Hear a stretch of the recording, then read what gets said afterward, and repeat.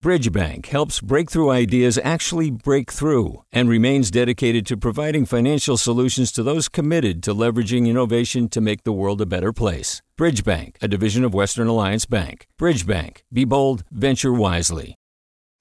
Hey, it's Avery Trufelman, host of Articles of Interest, and I've got to say, I've been a fan of KQED ever since I was a little kid, and I would come out to San Francisco to visit my grandma. It was just what we'd always turn on every time we got in the car, every time we were making dinner and turning on the radio. It was always KQED.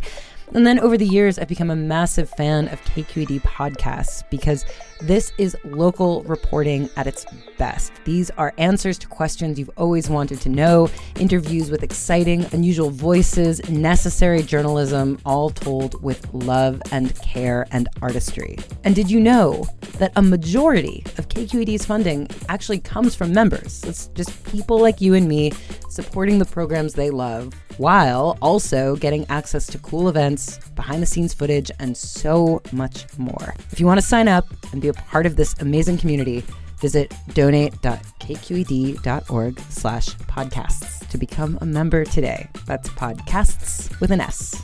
Thank you for listening, and thank you for your support. From KQED. This is the California Report. Good morning, I'm Lily Jamali. Governor Gavin Newsom is asking all Californians to voluntarily cut back their water usage as drought conditions get worse across the state. At a news conference yesterday, Newsom said people can conserve by taking shorter showers and watering their lawns less often. We're hopeful that people in the state of California will take that mindset they brought into the last drought and extend that forward with a 15% voluntary reduction. The governor's office says if Californians reduce their water usage by 15%, that could save enough to supply 1.7 million households for a year. Governor Newsom is facing a recall election in September and has so far refrained from ordering any mandatory water restrictions. But the state has expanded its drought emergency to 50 counties. Only 8, mostly in Southern California, plus San Francisco, are not under a regional drought state of emergency. The emergency proclamation makes it easier for local and state water agencies to address water supply issues, and it loosens environmental regulations. With more hot weather expected across much of California this weekend, the state's power grid operator has called for Californians to voluntarily conserve energy beginning this afternoon. The Flex Alert calls for conservation from 4 o'clock to 9 o'clock tonight in order to ease the expected strain on the power grid. This is the third major heat wave this year, and each has been accompanied by a Flex Alert. Temperature highs in some of the hottest inland areas of California are expected to top 120 degrees this weekend. Well, after California's grid operator CAISO called rolling blackouts last August, regulators extended the expiration date of 4 aging power plants. These plants are the fossil fuel burning kind known as old clunkers, and despite the state's clean energy goals, they got that reprieve to ensure our grid didn't fall short again. But when the last heat wave hit California last month, all did not go according to plan, as Politico's Colby Bermel reports. He joins me now. Hi, Colby. Hey there, Lily. Thanks so much for having me. So how did these plants perform, these old clunkers, as you call them? These plants did not perform as they were expected to, unfortunately. I looked at grid operator data to find that 3 of the 4 plants whose lives were extended, their units experienced what's called forced outages, which mostly refers to malfunctions with their equipment, but it could also be for a host of other reasons. And for some of these units at these plants, they were out for days, if not a full week at a time. And so these are plants that were supposed to be like a plan B, and they weren't available. That's pretty concerning. Yeah, right, exactly. And that's kind of the whole point of why state regulators wanted to extend their lives. And they did so begrudgingly because they know about the environmental impacts of these plants. They foul the ocean water, they harm like marine life, they put out lots of localized air pollution. So they said that because we are waiting for more clean energy to come online, we're going to wait a few years and to keep these old plants online just so we can keep the lights on.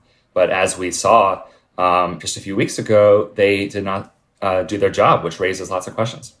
And you talked to some legislators about what you found. What did they have to say about all this? Yeah, so I talked with the two state lawmakers that represent one of the plants in Redondo Beach, which is in the LA area.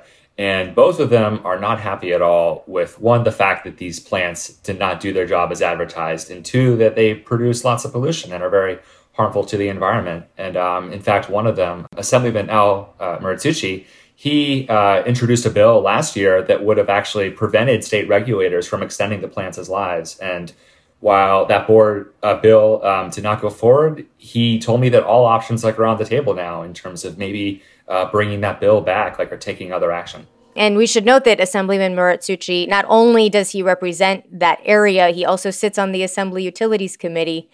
You have been, before I let you go, you've been looking at the most up-to-date information. So just on Thursday, yesterday, you checked out the KYSA website. Are these plants that were offline during the last heat wave, are they back online right now? 2 of the 4 plants are, which is interesting. So 2 of the 4 plants, they are experiencing outages as of Thursday.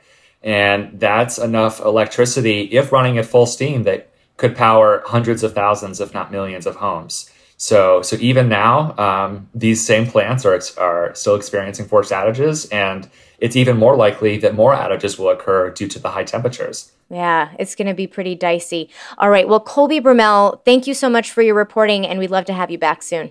Thanks so much, Lily. And Colby is a reporter with Politico.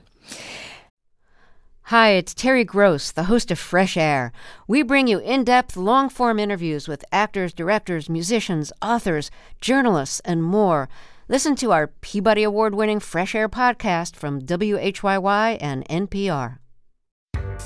Hi there, I'm Rand Abdel-Fattah from Throughline.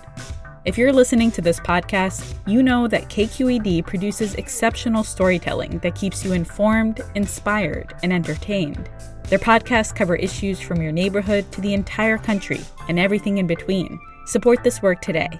You can help us continue to bring quality podcasts to your ears. Just head to donate.kqed.org/podcast.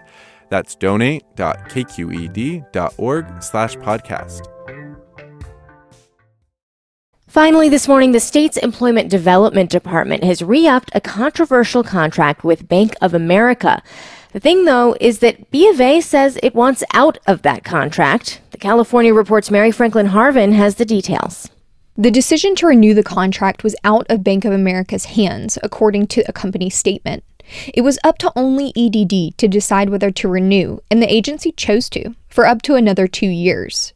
The contract is for Bank of America debit cards, which EDD uses to get people their unemployment benefits.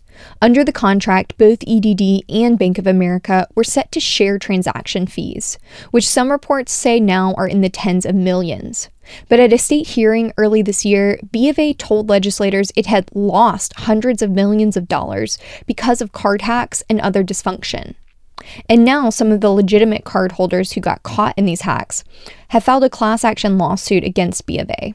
They say the bank froze their cards and access to much-needed benefits without proper investigation. For the California Report, I'm Mary Franklin Harvin.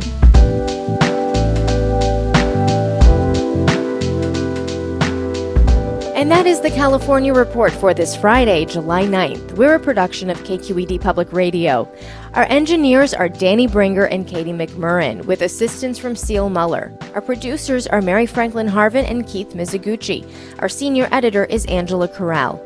Our director of news is Vinnie Tong. Our executive editor is Ethan Tobin Lindsay, and our chief content officer is Holly Kernan. I'm Lily Jamali. Thanks for listening, and have a great weekend. Support for the California Report comes from Eric and Wendy Schmidt through the Schmidt Family Foundation, working together to create a just world where all people have access to renewable energy, clean air and water, and healthy food. On the web at theschmidt.org. Paint Care, now with 800 drop-off sites in California, where households and businesses can recycle their leftover paint. More at paintcare.org. And Stanford Medicine, protecting your health and providing dependable care with safe in-person appointments and video visits. StanfordHealthcare.org/adaptingcare. Hi, I'm Sasha Khokha, host of the California Report magazine. Every week, we bring you stories about what connects us in the giant, diverse Golden State. Because what happens in California changes the world. I love this place. We were once seen as like the place to be, California. The land of milk and honey. That's where you go to Sunshine State, but we just have challenges right now. KQED's California Report magazine. New episodes drop every Friday, wherever you get your podcasts. Hey there, this is Brittany Luce from NPR's It's Been a Minute. KQED's podcasts like The Bay, Bay Curious, Mind Shift, Right Nowish, and more all tell the stories of the Bay and beyond with reliable, human-centered journalism. They aim to inspire, make you think, entertain, and expand your understanding of the place you call home. Here's how you can support podcasting at KQED. Showing your support is easy, and you can join Brittany in supporting KQED Podcast too at donate.kqed.org/podcast. That's donate.kqed.org/podcast. Do you love learning about the San Francisco Bay Area? Its history, its people, its unique blend of cultures? Then you should check out the Bay Curious book. I'm Katrina Schwartz, editor and producer on the Bay Curious podcast, and I'm here to let you know that for the month of May, we've worked out a sweet deal for KQED podcast listeners. Right now, you can get the Bay Curious ebook for $1.99. That's right, $1.99. Just search for Bay Curious wherever you get your ebooks or find a link in our show notes. This offer does expire at the end of the month, though, so you'll want to act on it fast. Happy reading!